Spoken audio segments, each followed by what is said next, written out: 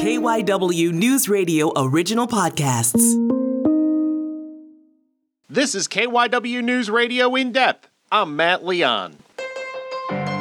So we are still experiencing supply chain issues on multiple fronts, and we really wanted to dig into this. What are the causes of the problems? How long are these delays and issues expected to last? Are lessons being learned to make things better going forward? For this conversation, we caught up with Dr. Subodh Kumar. He is the Paul R. Anderson Distinguished Chair, Professor of Marketing and Supply Chain Management at Temple University's Fox School of Business. Give a listen. So I wanted to start by kind of talking in general terms. I understood at the beginning of the pandemic supply chain issues. We were in an unprecedented situation. I kind of understood as people went back to work and a little closer to regular life supply chain issues because, there were quick turnarounds on supply and demand. I am genuinely surprised that we are still having issues. Should I be, as kind of a regular quote-unquote person, that we're still having these problems? First of all, the problem we are having right now, it did not happen just suddenly. This was ongoing problem for quite some time. What pandemic really did to us is that pandemic made it worse. And I'll go a little more detail as we go further. And since pandemic made it worse, we didn't have any room to recover from that. So that was the one reason why we haven't recovered yet, because these things are going to take time, all the shortages and all. And the second big thing is that still we are not fully recovered in several parts of the world. So don't think that we are all back. We are still working at limited capacity in different parts of the world. So that is also causing us to come back at full speed. So these are the two key reasons why we are not yet back. So we are going to take time for many of the supply chains. We are talking early 2022 or even mid 2022 will not be back. And some of them may not work like we were working before COVID at all. It will look very different. What were the problems we were having pre-COVID that you talk about that have kind of been exacerbated? Can you kind of dig into that for me? The multiple things that led us to where we were. First of all, many supply chains, we don't have good visibility in the supply chain. Now, what do I mean by that? So let's say that when customers go and order something at Costco, let's start with toilet paper and paper towel. That's the thing that we talked the most about in the last year. When they place an order, it takes some time for the manufacturers to really see that the demand has increased or decreased. And in certain supply chain, depending on the type of supply chain, the time it takes for the manufacturers to even see that change can take up to 50 days. Now, what happens is that if you're talking about this 50 days or so, by the time they react, things have already become very bad. And when they start reacting, things might have already changed. The loss of visibility in the supply chain were the biggest problem. And we started realizing this problem around 15 to 20 years back. We started talking. But many supply chains could not do complete visibility because of a couple of reasons. Number one, strategic reasons. I don't want to show my demand pattern to all my supply chain partners. And second, we did not invest in enough IT to make that happen. Now, given that some of the supply chains did it very well, like Walmart with many of their suppliers, they have real-time information sharing. But not many supply chains did that. And especially when the demand was very stable, like paper towel, toilet paper, where demands are quite stable, we did not feel a need to spend money on doing that. So that was the first problem. And it is all good when we are working when the world is working perfectly. But whenever there's a disruption happens, then we get into trouble with that. And second big problem was that over-reliance on certain countries. Like, the more than 80% of electronics parts are coming from China, Taiwan, that region. And, it's called China, is called world's factory. Not only that, many other things are coming from that area. So any disruption in those regions will cause a lot of ripple effect. And that's what happened. So now we are realizing that we need to diversify on that. Now, these two things were going on for some time, and we had not fixed that problem because it was not urgent. So we are trying to cut cost. And in the first place, it happened to cut cost anyway, right? We were trying to cut cost in the supply chain to be competitive. And in order to cut cost, we did not do the information sharing or diversification. So these were the two biggest problems, and there are a few more things we'll discuss later. But those were the two main reasons that caused the supply chains to be so inflexible and not able to react in real time.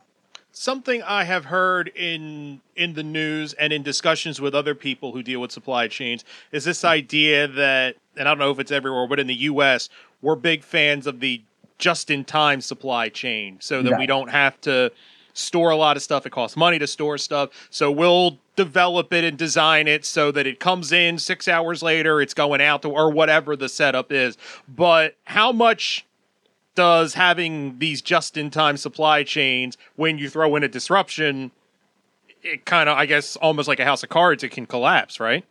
Yeah. To go back a little bit to the history, just-in-time and all lean, what we call lean supply chains, they all started in 70s and 80s with all the Japanese automakers as well as electronics manufacturers. They started this idea that we should not have any extra inventory. Extra inventory is called waste. And any waste is causing cost in the supply chain. So why don't we keep what we need and don't keep anything extra?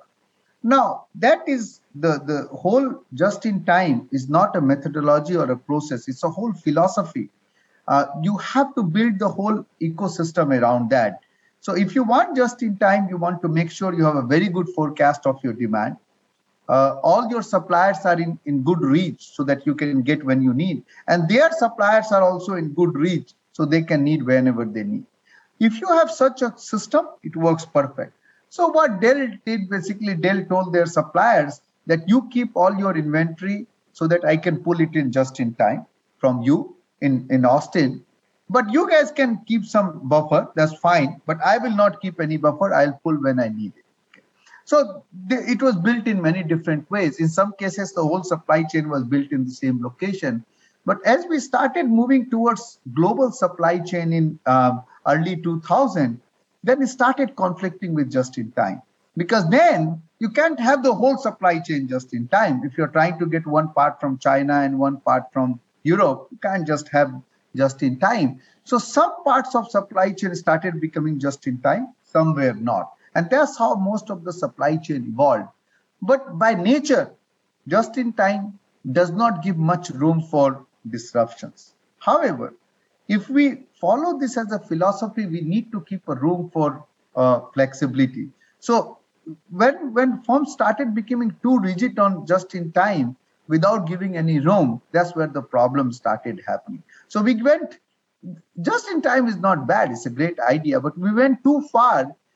Even in just in time, you have to keep some probability that things may go wrong. This, that. We didn't account for that. We thought world will go perfect and we'll be fine. And even if it goes bad, it will be a little bit bad. I will recover from that. But there's no way you could have recovered from things like COVID in those situations because world is down and it is not like for 1 week or 2 weeks for a month. It is for a long time.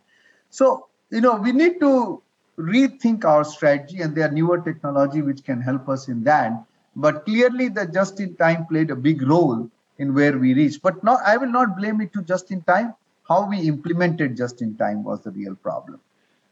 I'm curious, how much of the disruptions we're having are not having the goods in hand, and how much is places have the goods, but we hear so much of the worker shortage. I've heard a lot about truck driver shortage and such.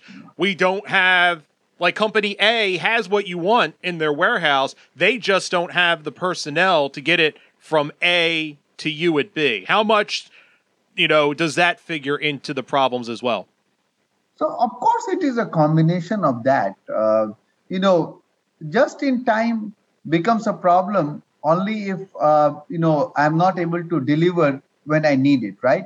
So when you say that all the trucking and transportation is the problem, these are all combined.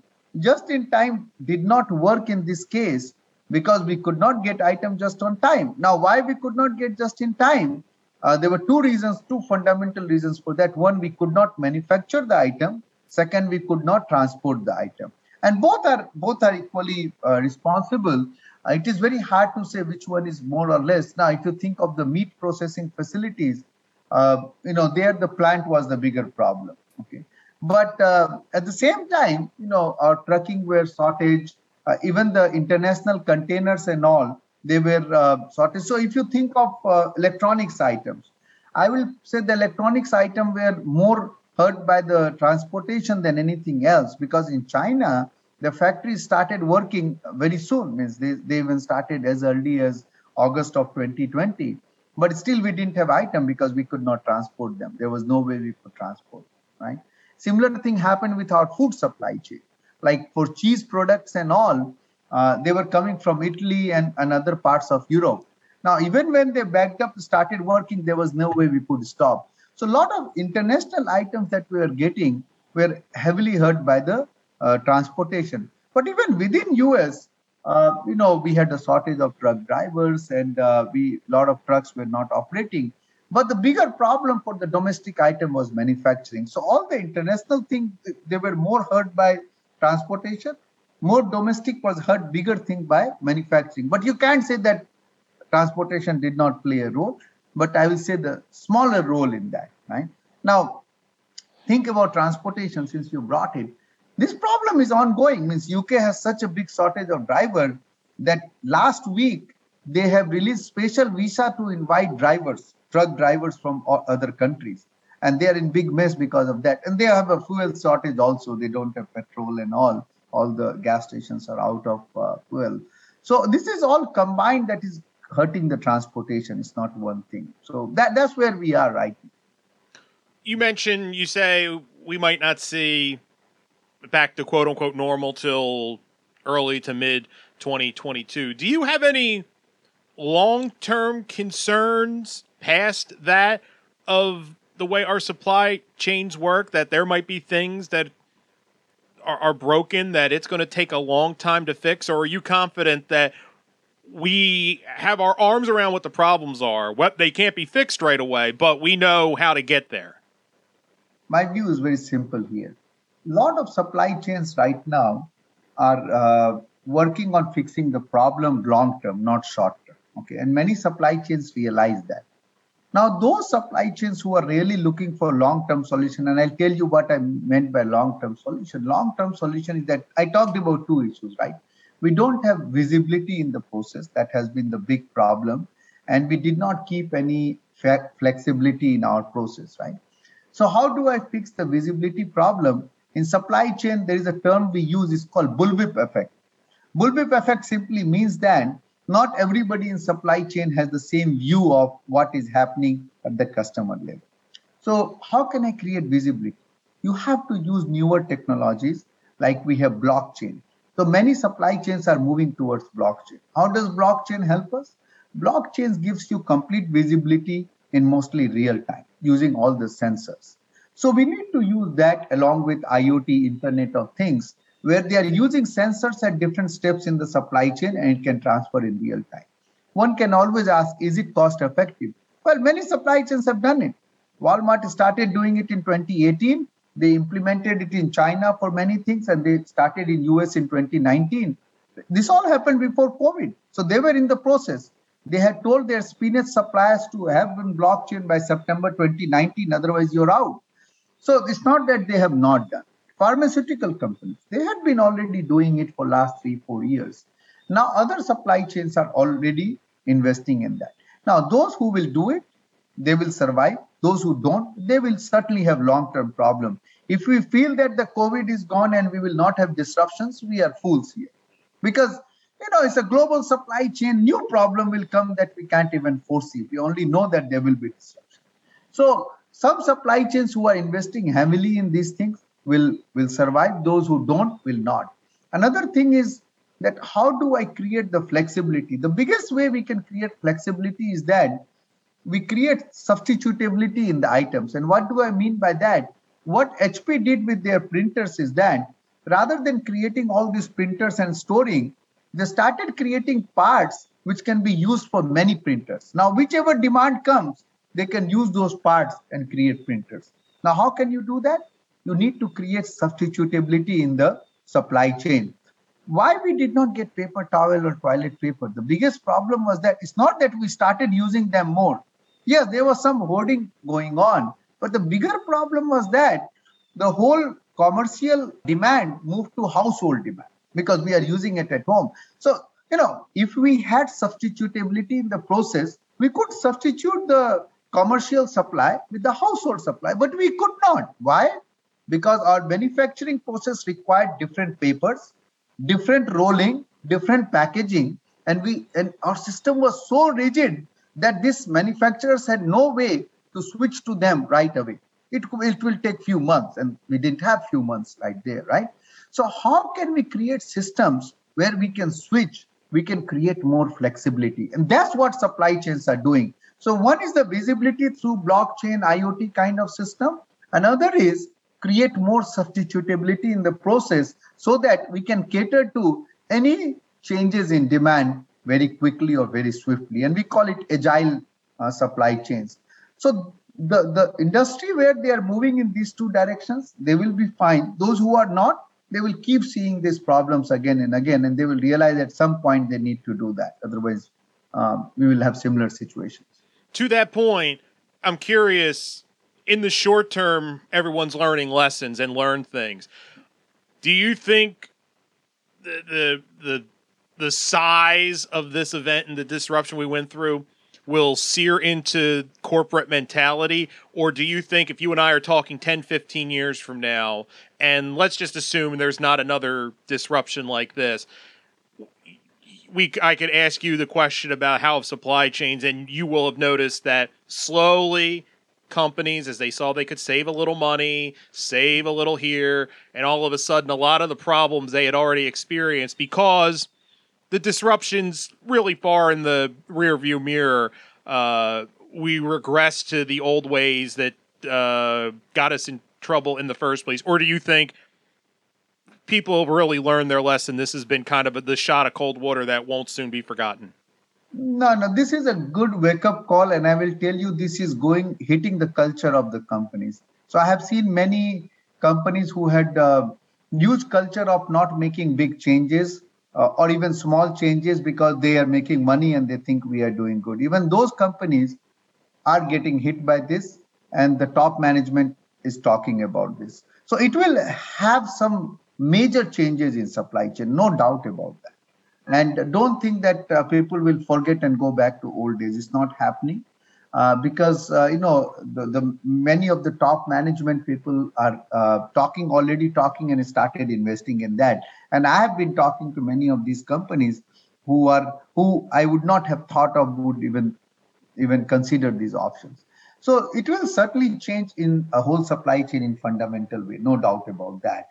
We are not going back to what we were. However, there is always a legacy in the system, and then the strong culture. So some of these large setups who have so inbuilt culture and legacy in that, and they still making money, they are very resistant still to these things. And I see that the only way those companies can change is that if the top management comes and says that we are changing it, whether you like or not like. We say this carrot and stick options, right? So some companies are good because the culture is like that. Everybody will be happy to change. Some companies, there will be a big resistance to change because some people feel I will lose job or they don't want to change. Right? For those companies, this change can happen only if the top management comes and says that. Companies like Walmart, no problem. They have always been very good in their supply chain, and the whole culture is about being flexibility. But there are many large companies whose supply chain never worked out great, but still they have performed well in terms of the money. For them, I think it will take some time, and we may not see these changes right away for some of the supply chains. But many supply chains, we are fundamentally changing the way we work. So we will see some big shift. It will not be the complete solution, but we will see some big shifts after we recover next year from all this mess. And I'm curious, do you think it is a global economy? It is going to remain a global economy. But do you think this disruption we could see in the short term, or not even, I don't mean in the short term, but a lot of companies look and go, you know what? we might save a little money by importing part X from India, but this company 400 miles away, 2 states over, makes a similar product, and it'll cost us a little more, but for the next disruption, it'll be a lot easier to just deal where we could literally almost just drive there and drive back.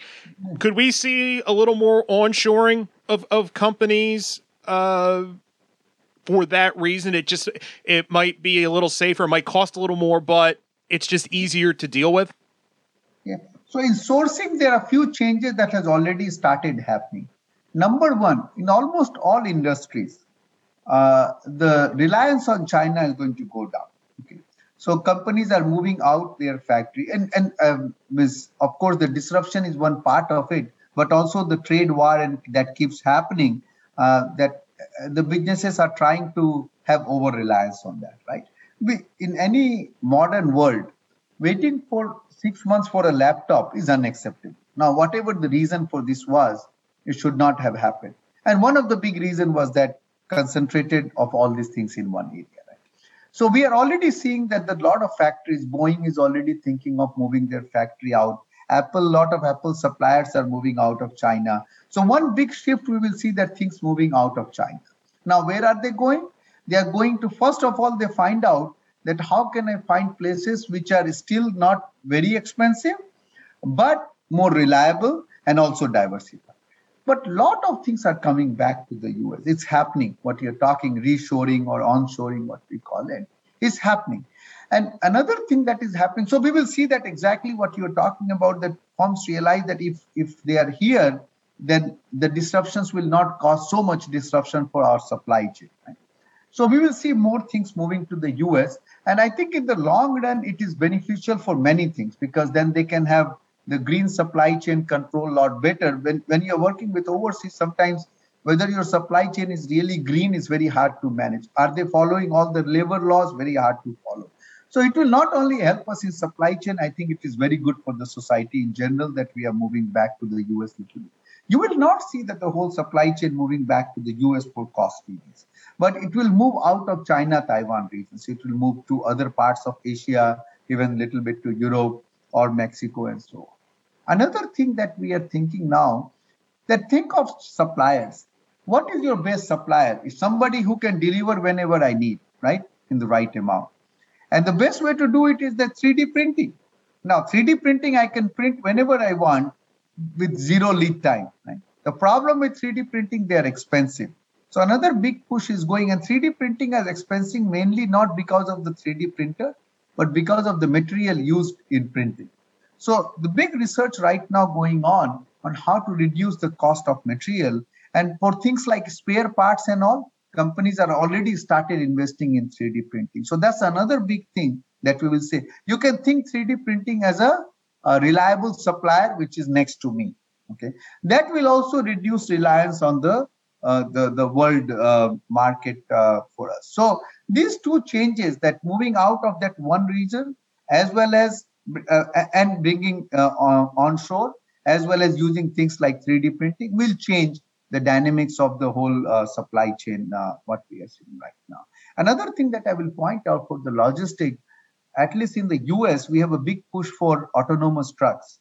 You know, autonomous cars we will see a lot later, but all these driverless trucks will come earlier because of the shortage of drivers and all. We will see it there. And some other countries are not that big into that, because for some other countries, drivers are not a problem. Problem is the fuel cost, which is also there in autonomous trucks, unless they go all electric, which they will go. So they have more push on electric trucks rather than autonomous. But US, it makes complete sense for the supply chain.